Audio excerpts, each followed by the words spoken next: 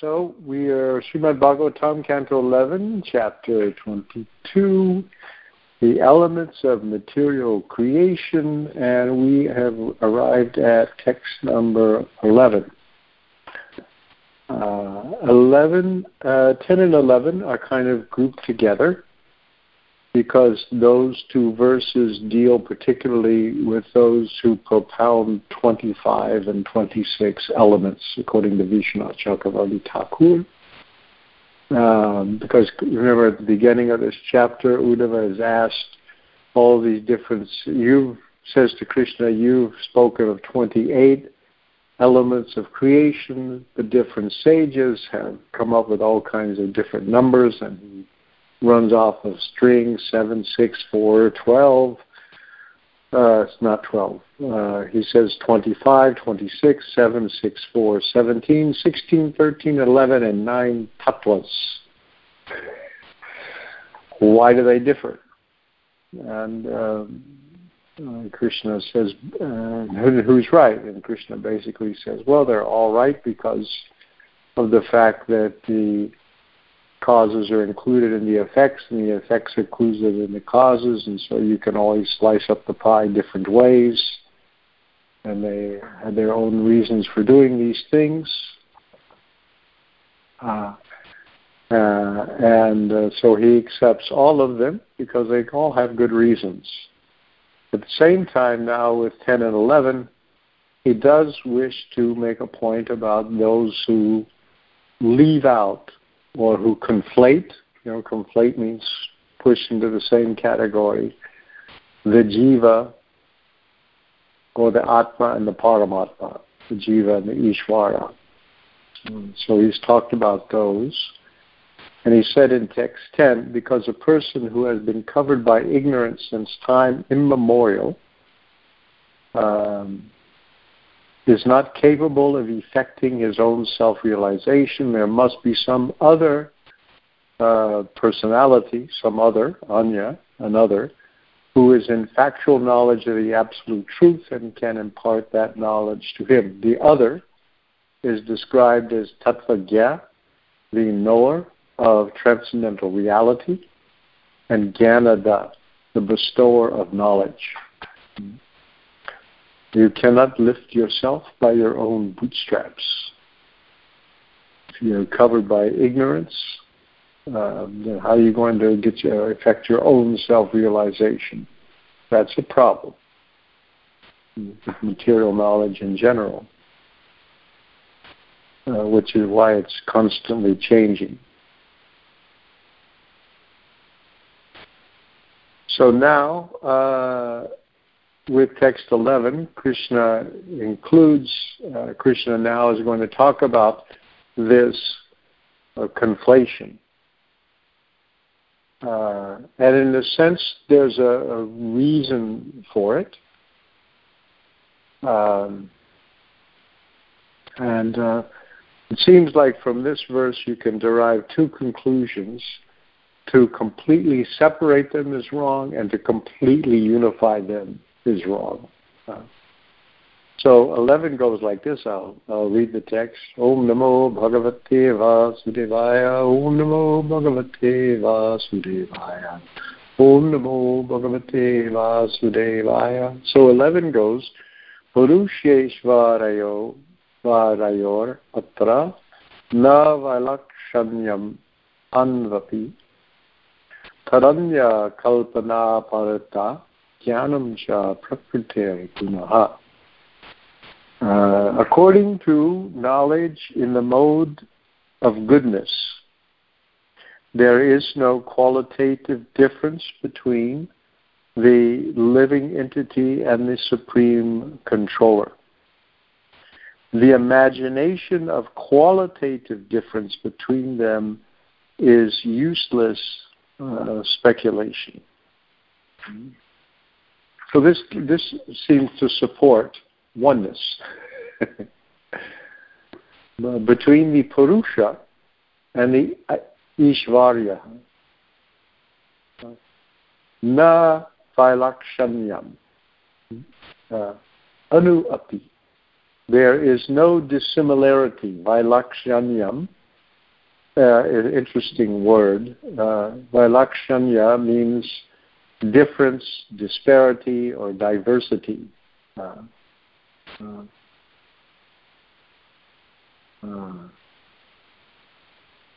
There's just no distinguishing marks. There's no dissimilarity. And that's the idea of this word here. Anu api, even a little.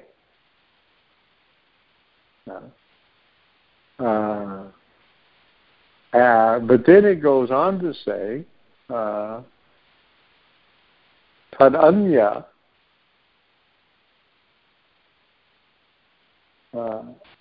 but the opposite, anya, the difference, thinking of them as completely different, is a kalpana, an imagination.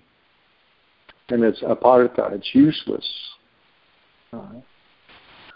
Jnanam cha prakritir guna, because, really, knowledge comes from the mode, rises from the prakriti, from material nature, which they don't really translate here. Oh, well, they do at the beginning. According to knowledge in the material mode of goodness. That's where that comes from. It's the last pada, jnanam cha prakritir guna. This is knowledge in the mode of goodness. In other words, when you will look, when from the position of the mode of goodness, you will not be able to distinguish very clearly the difference between, you'll perceive only the qualitative sameness between the jiva and the Supreme Lord. They're qualitatively the same. Prabhupada puts it like this, they're qualitatively the same, quantitatively distinct. So the idea that one imagines there's some qualitative difference, that's a useless speculation, he says here. The BBT purport here to this, according to certain philosophers, there are 25 elements, among which single category is stipulated for both the individual living entity and the Supreme Lord. Such impersonal knowledge is declared by the Lord to be material. Jnanam cha prakritir gunaha. That is to say, knowledge comes from the modes of nature, particularly the mode of goodness. I mean, the mode of goodness is necessary for acquiring knowledge. Knowledge that arises out of the mode of passion is not considered knowledge. It's knowledge of a trade, like the knowledge that a shoemaker has to cobble shoes together. That kind of technical knowledge is not jnana. It's different. It's technique. Socrates or Plato also makes the distinction between knowledge and technique. Of course, now technical knowledge is that's the most important thing, especially when it's transferred to computers and things like that. But it's basically a science. That's why Prabhupada says that material scientists are Shudras, really, because it's about making things. That kind of cleverness of engineering, which is the characteristic, that's as far as sort of kind of you can get with mode of passion or the mode of ignorance, like that. It's tinged like that. So that distinction you still see in Plato in the Western world. Now knowledge in the mode of goodness is non-existent, really. It's very, very little of it. Anyway, so that goes on here. Such knowledge can, however, be accepted to establish the qualitative identity of the Supreme Lord and the living entities who expand from him. In other words, it's not entirely false. There's some truth to it. Materialistic persons, now here actually without mentioning it, they go to the opposite. Materialistic persons sometimes believe there is a supreme spirit in heaven, but also think that human beings are identical with their material bodies and thus qualitatively and perpetually separated from the Supreme Lord. This is characteristic of what is known now as the Abrahamic faiths. Those faiths that arise out of the Middle East, Judaism, Christianity, and Islam. All of them seem to think you are your bodies. You are a material you are created entirely out of matter by God who is spirit. So that you are matter and God is spirit. You're qualitatively separate. And that's the other way to read this verse, although they don't really point that out. If you imagine there's some difference like that, that's also wrong. Total unity is wrong. Total difference is wrong. So basically, I always was told that I wasn't told this, but you are the body, created from dust, and then you have a soul. And then when the death of the body, you die, but your soul, which is something else, goes on. And they always see, why should I be worried about the soul? It's sort of like a liver transplant or something that would live on somehow or other. Why should I worry about that? It's not me. I die, but my soul, whoever that is, this kind of parasite attached to the body. So there's not a clear understanding. And he points out that you're never that close to God because you're theoretically because God is one kind of a being and you're a entirely different species.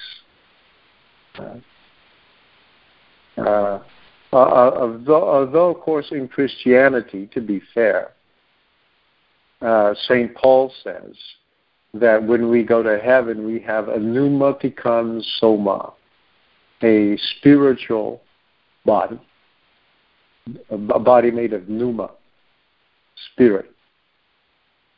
And it's related to the word for air, like we have pneumatic in English. Anyway, so it does say pneumatikon soma.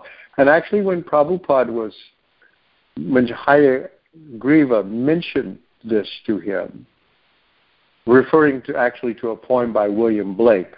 I don't think Hayagriva knew the Bible very well, but he did know William Blake. And there's a poem by William Blake where the line is, it is raised a spiritual body, which Blake gets from the New Testament.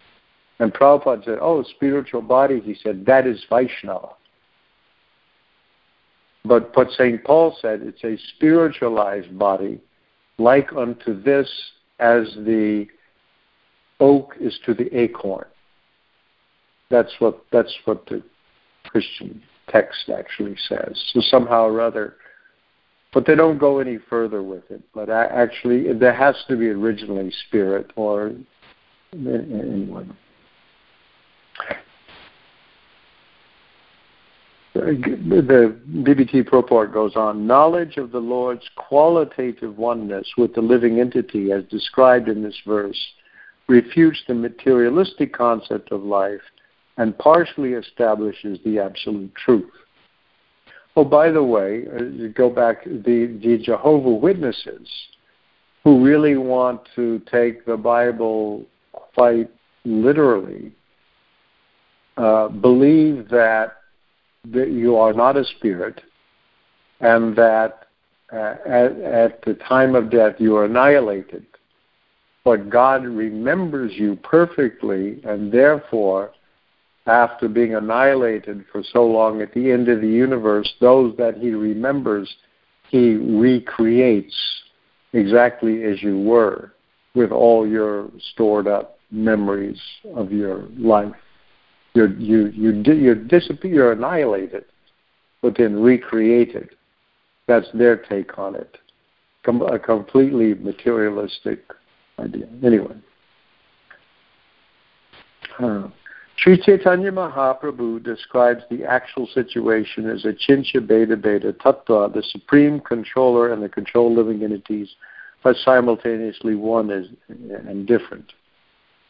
By the way, to be really strict, to say that the living entity is qualitatively one and quantitatively distinct is not really achintya.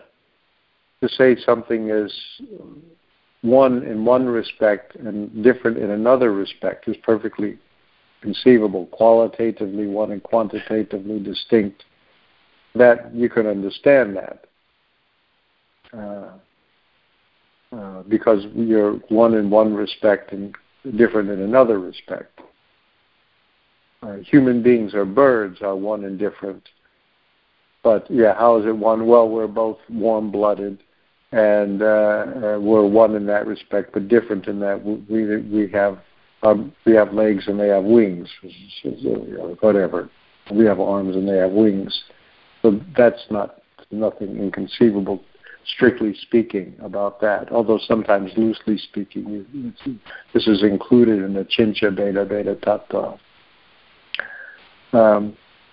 Anyway, in the material mode of goodness, the oneness is perceived.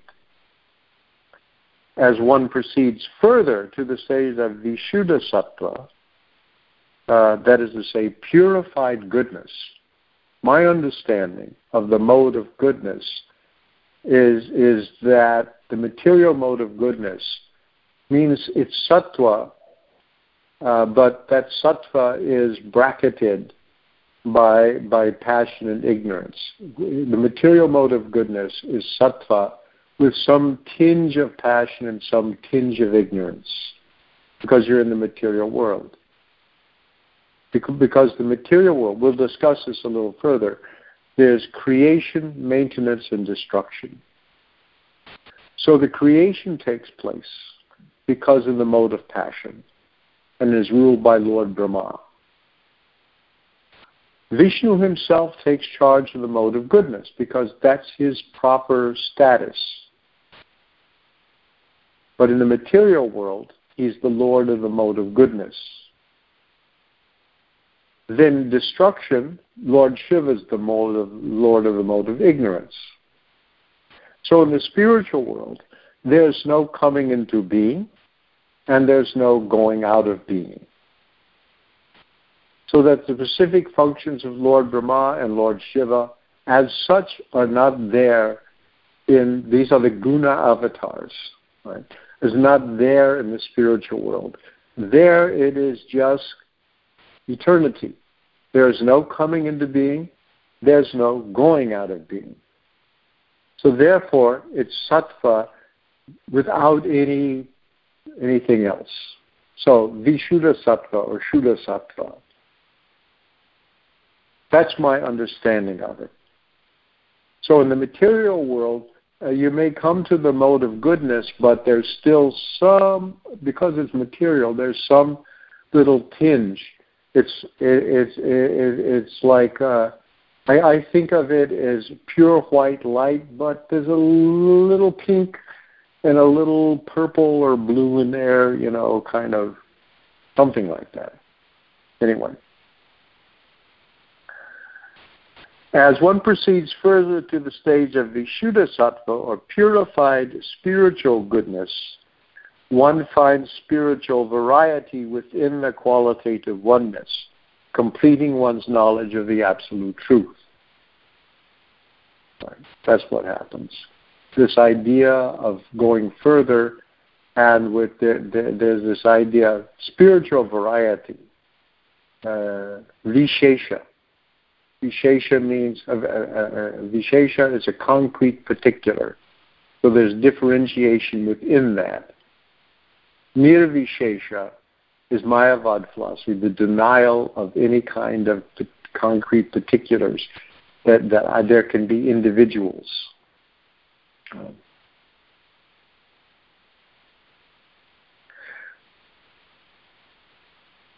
The words in this text, na vailakshanyam arnu api, boldly affirm that the individual living entity is indisputably part and parcel of the Supreme Lord and qualitatively one with Him. Any philosophical attempt to separate the living entity from the Supreme Lord and deny His eternal servitude to the Lord is thus refuted. Speculation arriving at the conclusion that the living entity has independent existence separate from the Lord is described here as apartha, useless. So there's two ways of doing that. That basically you are not subservient to the Lord,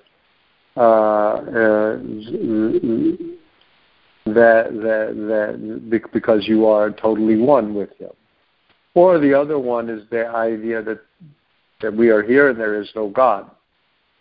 The other thing.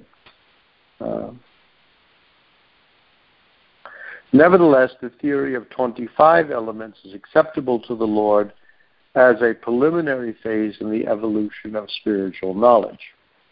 And so that's their conclusion on this. What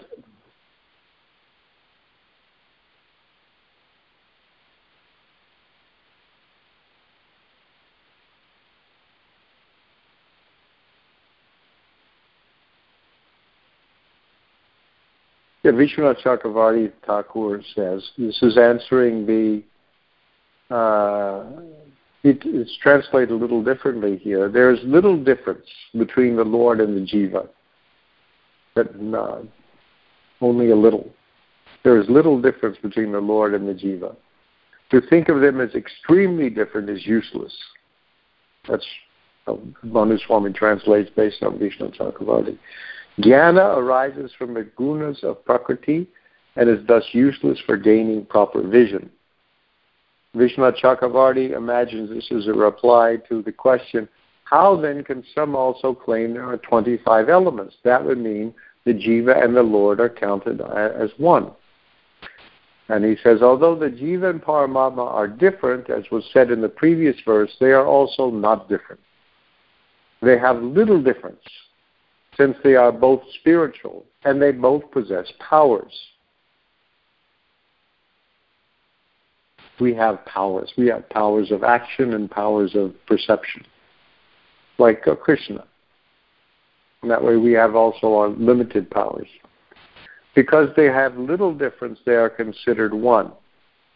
Therefore, the idea that the jiva is extremely different from the Supreme Lord is useless. So that's where the BBT purport takes off on this, extremely different.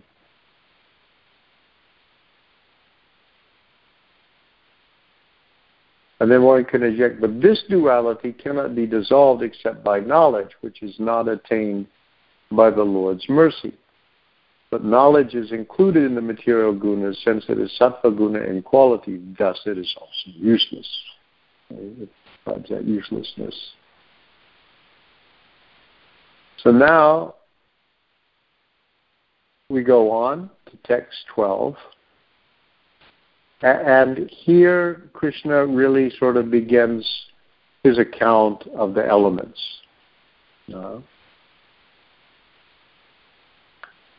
So now he's describing creation. It says, Prakriter guna samyam vai, Prakriter natmano gunaha, sattam rajastamati, Stiti upati anta hetavaha. Stiti upati anta hetavaha. Nature, that's Prakriti, exists originally as the equilibrium of the three material modes. Guna samyam. Samya is equilibrium. When there's the three modes of nature, and they are not agitated or disturbed. This is pradana, really. So originally pradana. There's pradana, and then there's mahatattva. So pradana's first. And then when the Lord glances over pradana, then the kala shakti or time energy is included in that glance, and then the equilibrium of prakriti is disturbed. It's the mixing element. Also in that glance are the jivas coming in. This is described in the Bhagavatam. So originally, prakriti is this equilibrium of the material modes of nature. And prakriti natmana gunaha.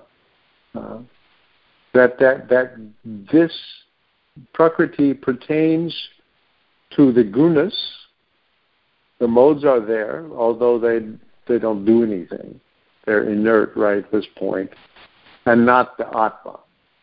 Although the Atma comes in with that glance, they're not part of Prakriti. Rather, Sattam, Rajas, Tama, Iti. That's what pertains to the gunas. Satta, Rajas, and Tama. These Satta is goodness, Rajaha, passion, Tamaha, ignorance. Thus, Iti means, in quotation marks, when something is in front of Iti in Sanskrit, that means the previous thing is in quotation marks, although you don't know where the first quotation mark goes. But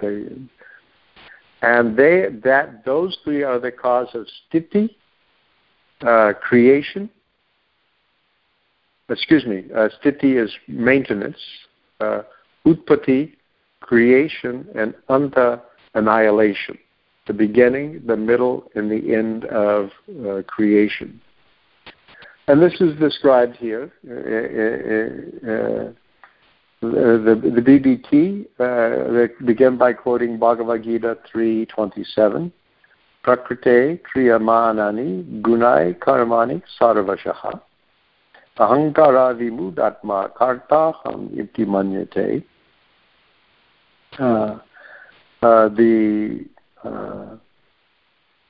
The bewildered spiritual soul,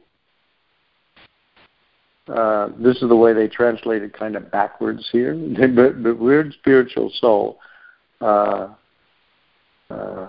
under the influence of the three modes of material nature, thinks himself the doer of activities which are actually carried out by the material nature. That means, say, prakrite gunai, the modes of nature, they are the cause of the activities everywhere. Any motion you see here, lifting my arm, is really done by the three modes of material nature.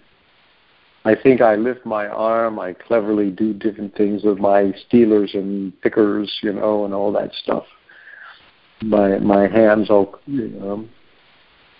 which whatever I do, I think I do it.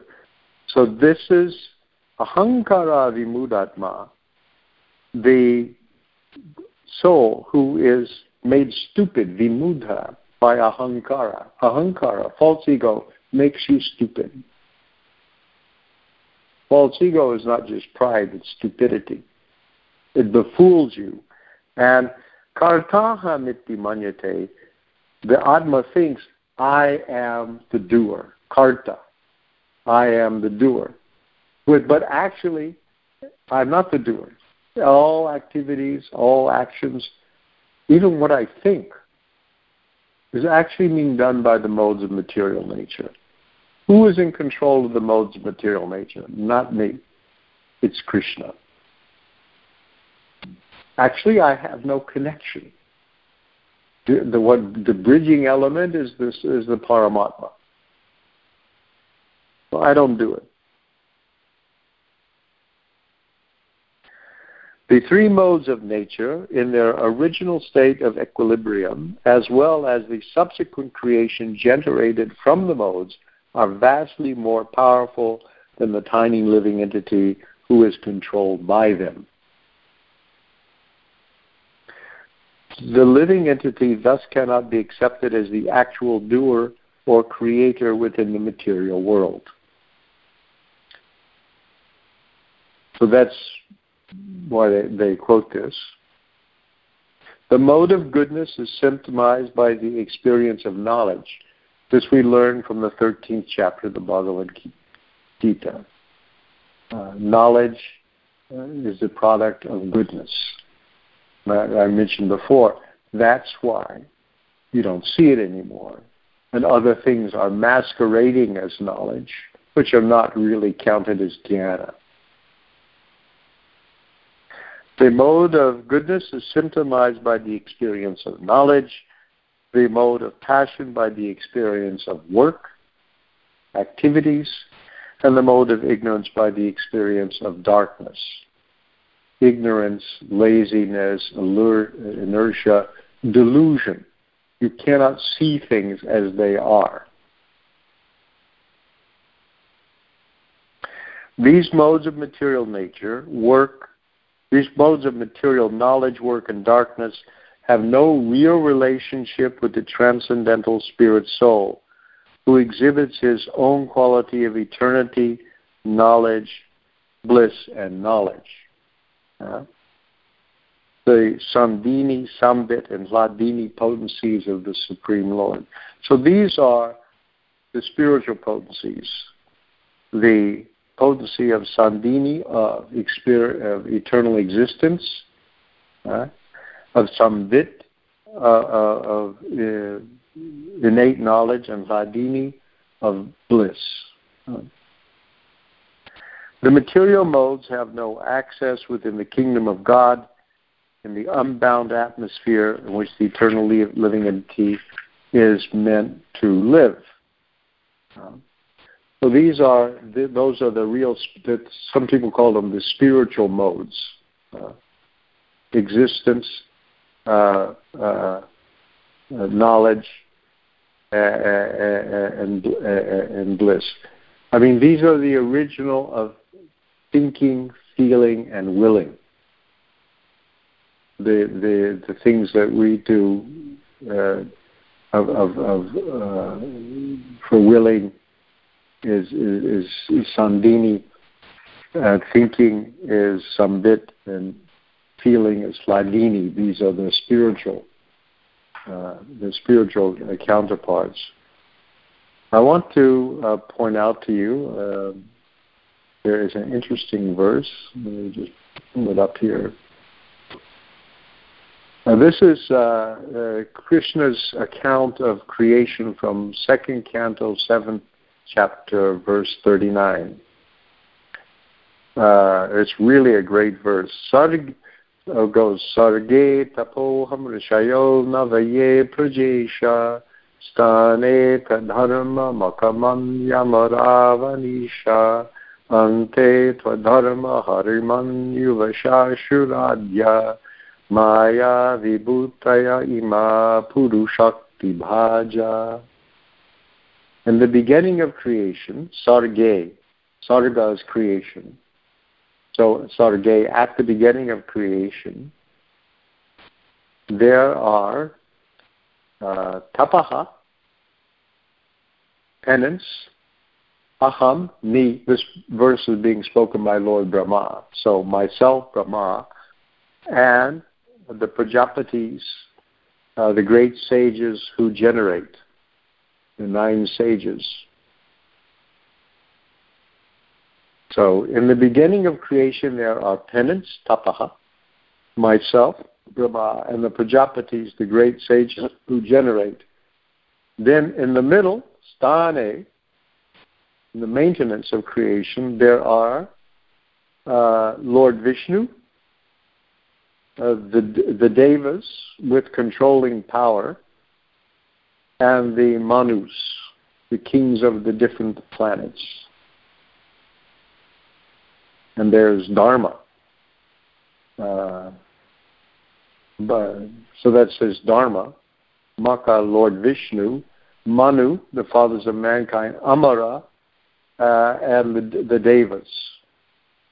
Because there are different Manus, and there's different Devas, and there's Lord Vishnu, and Dharma is there. But at the end,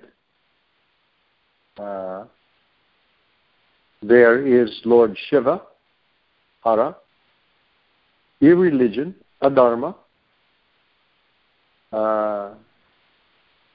and the atheists, the asuras, and so on, the enemies of the theists, the enemies of the living God, full of anger.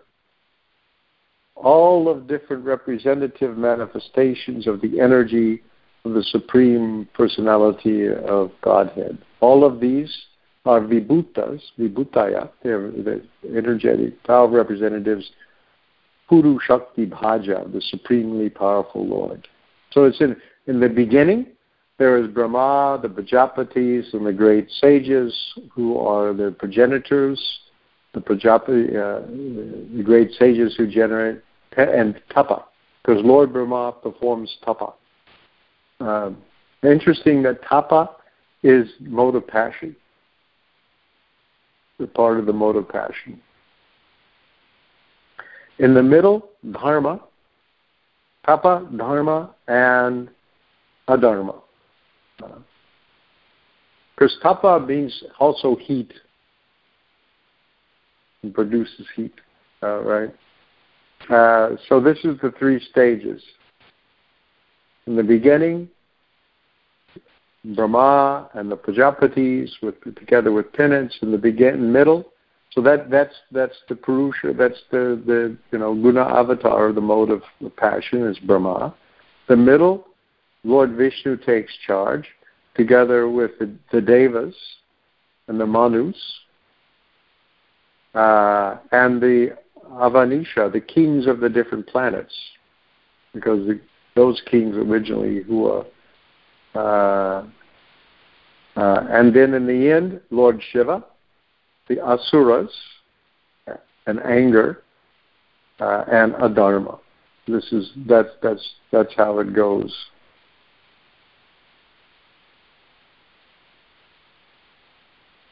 So that's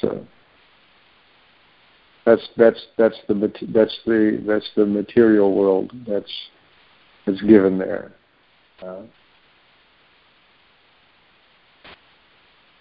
So we'll continue with text 13 here now. Sattvam jnanam raja karma tamaha ajnanam ihochyate guna vyatikara kalaha svabhava sutram evacha. In this world, the mode of goodness is recognized as knowledge, the mode of passion as fruitive work, the mode of darkness as ignorance. Time is perceived as the agitating interaction of the material modes, and the totality of functional propensities is embodied by the primeval sutra or Mahatattva. So Bhanuswami translates this, in this world sattva is recognized as knowledge, sattva jnanam, rajaha karma, tamo ajnanam ihochyate. Iha, here, the word here, often just used to here means in the material world, they are known this way, sattva, jnana, raja. Sattva jnana, raja karma, tamo ajnana. Sattva as knowledge, raja as activity, raja means passion, and ignorant mode as ignorance. Foolishness, they translate it here in the word for word. And then, kalaha, time is perceived as the agitated transformation of the modes. So that when that time energy comes in, then the modes, and as soon as that prakriti is hit by that time energy, then it's called mahatattva. And that's why they mentioned here the sutram is a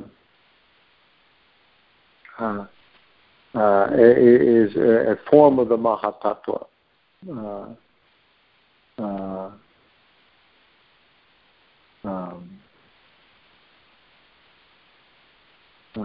Here, the sutra is a kind of interesting word, which I pursued a little bit, because we find it used this way. The word sutra means thread. But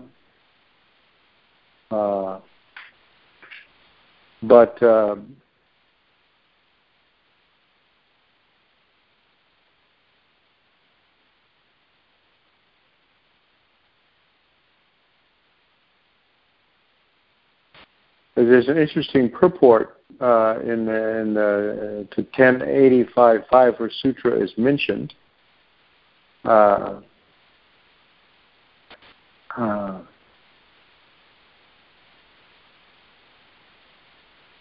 This is the one. This is a purport, by the way, which is very interesting because it describes Brahma is speaking. O transcendental Lord, you yourselves you created this entire variegated universe, and you entered within it in your personal form as the Supersoul. In this way, O unborn Supreme Lord,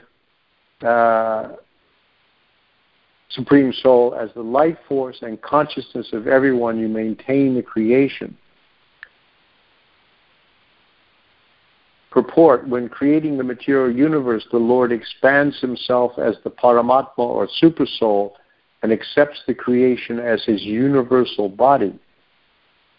No material body has any reason for existing without some Jiva soul desiring it for his enjoyment, and no Jiva can independently maintain a body without the Paramatma accompanying him there for guidance. The Vaishnava Acharyas, in their commentaries on the second canto of Srimad Bhagavatam, explain that even before Brahma is born from the lotus navel of Garbhodakashayi Vishnu, he first accepts the whole material energy, the Mahatattva, as his body. Thus, Brahma is the Jiva embodied by the universe, and Vishnu is the Paramatma who joins him. Thus, strictly speaking, the soul of the universe is Brahma, and Paramatma is the super soul of the universe, especially as Garbhodakashayi Vishnu. Karanarnavashayi Vishnu, Mahavishnu, is the collective super soul of all but the super soul of this particular universe is that particular Jiva who lies on the causal ocean.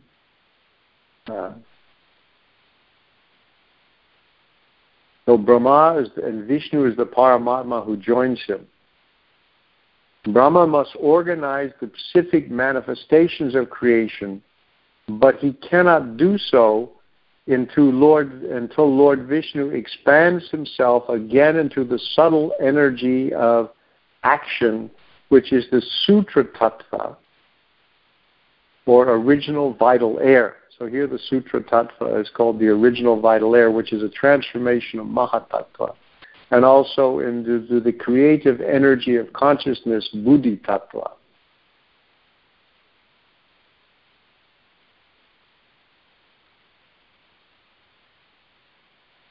So that's this Buddhi Tattva. Then another place, I got to call it quits. Okay.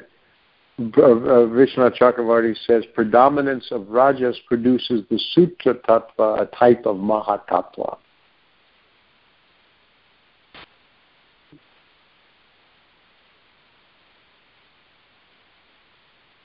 So anyway, this is the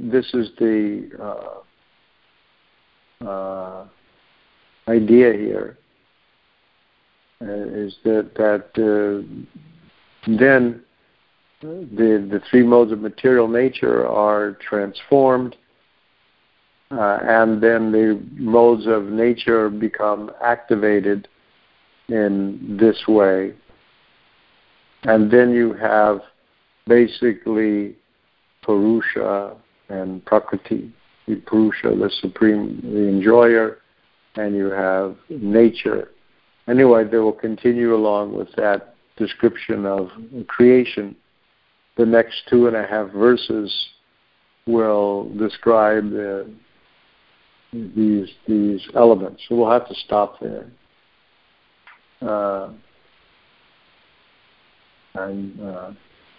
We didn't get as far as I'd hoped anyway.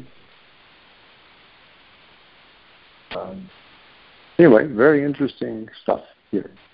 So we'll have time for some questions and answers. So what I'll do is, first of all, I will switch over.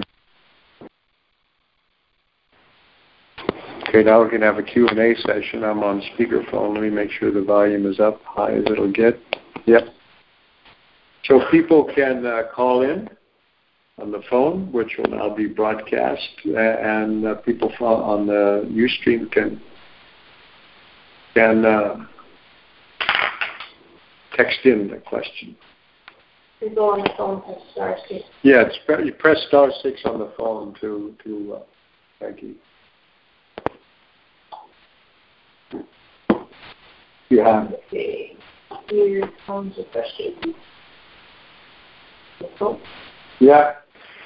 Hare Krishna, Maharaj. This is Harinam over in Philadelphia. Hare Krishna. Hare Krishna. Thank you so much for a wonderful class. I really liked your remark saying that false ego is stupidity. That fits well with me.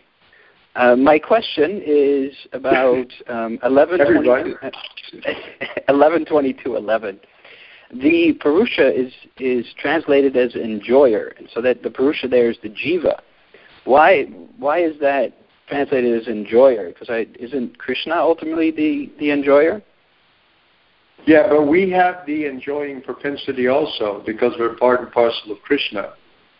And the problem is not enjoying, but how we go about it.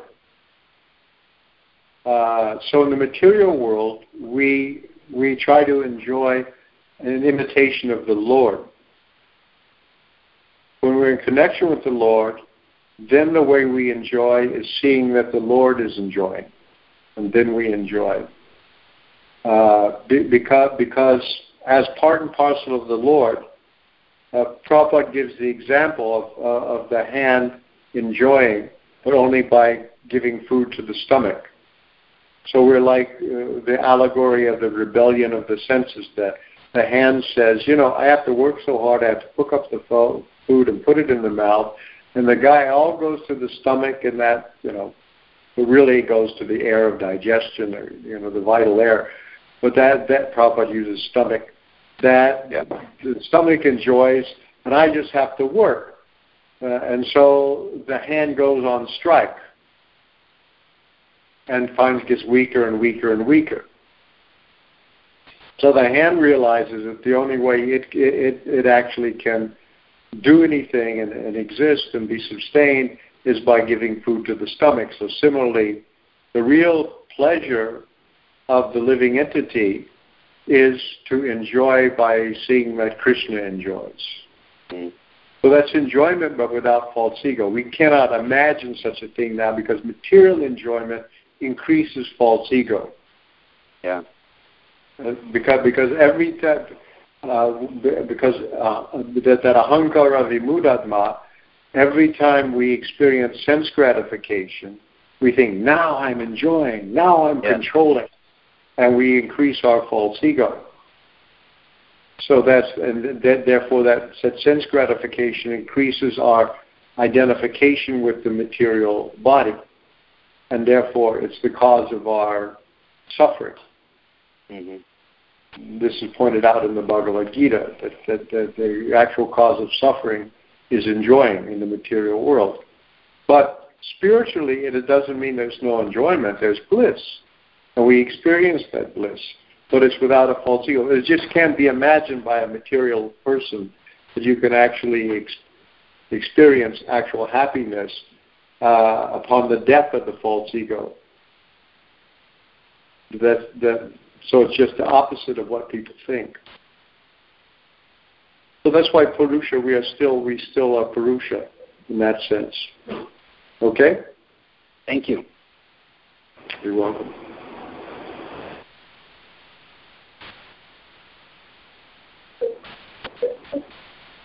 Oh yeah, somebody asked Prabhupada, just to continue with that in a minute, somebody else asked Prabhupada, what is the meaning of life? And it's in the folio. And Prabhupada said, the meaning of life is to enjoy. And then he goes on to explain. So to enjoy is there. I mean, it's not wrong. But just how to enjoy. We don't know how to enjoy. What we do to enjoy in the material world is actually causing the opposite thing. Viparya, the difference of what we really want. He did say the meaning of life is to enjoy.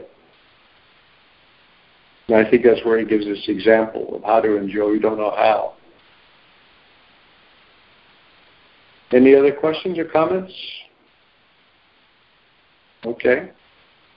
So everyone have a happy Gaur Purnima. And St. Patrick's Day, too, is coming up.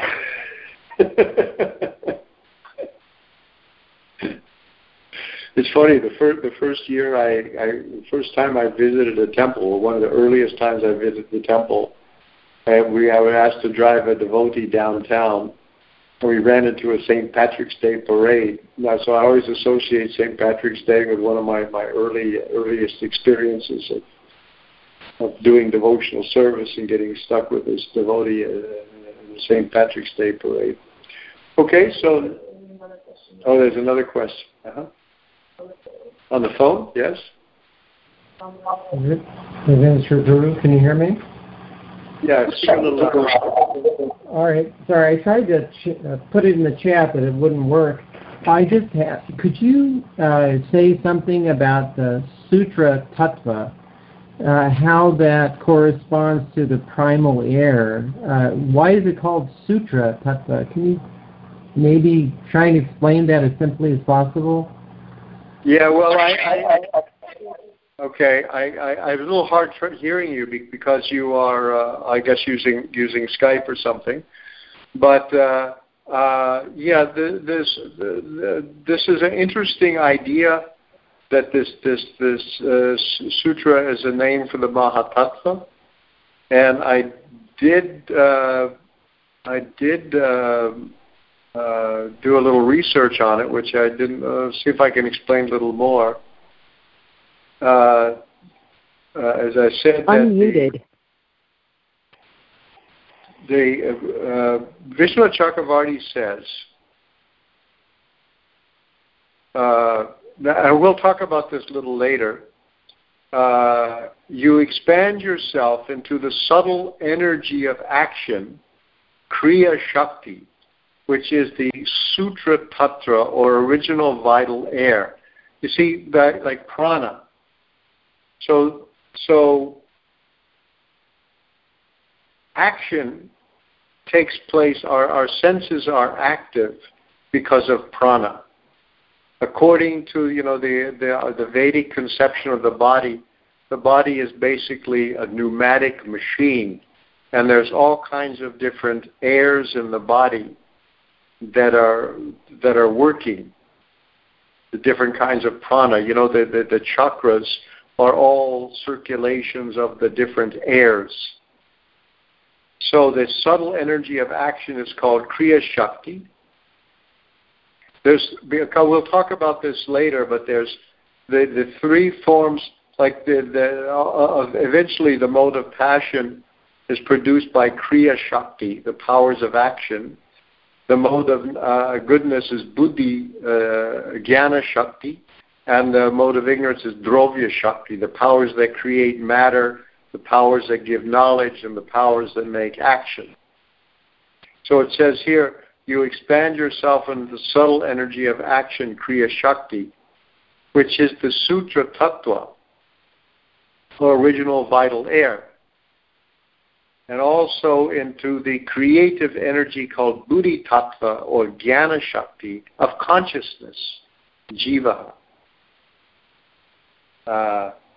And they says, in other words, you maintain the universe in your form as the vital air, the intelligence, and the active and perceiving senses. So that's where Sutra Tattva is mentioned that way. And then Vishwanath Chakravarti, commenting or translating 2.5.24, he says that ahankara, the original ahankara, transforms into three types. Because the ahankara, a false ego, is transformed into sattva, rajas, and tamas. The ahankara appears within the Mahatattva, and it says that these three forms are Jnana Shakti, Kriya Shakti, and Drovya Shakti. So Vishwanath Chakravarti Thakur says the three divisions are described that derive from Sattva Guna, from Raja Guna, and from Tama Guna. The qualities in the verse order are Drovya, Kriya, and Jnana Shakti. The Drovya Shakti has the capacity to produce the five gross elements starting with ether. Drovya means gross matter. The Kriya Shakti has the capacity to produce the senses. The Jnana Shakti has the capacity to produce the devatas who control the senses. The state of equilibrium is pradhana. By the agitation of time, the predominance of sattva produces the mahatattva. Predominance of rajas produces the sutra tattva, a type of mahatattva. So first of all, sattva itself produces the mahatattva, and then a little rajas produces the sutra tattva, which is a type of mahatattva, which produces the energies of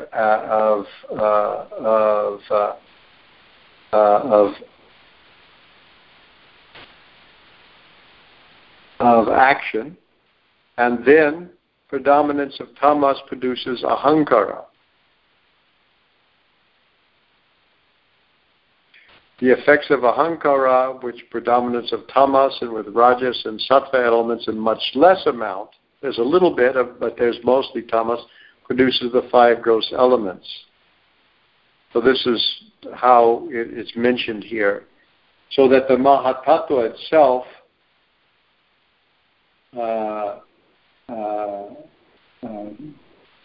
produces the other things, but it's agitated by time. Sattva itself produces the mahatattva, and then rajas produces this type of mahatattva called the sutra tattva, and that sutra tattva are the powers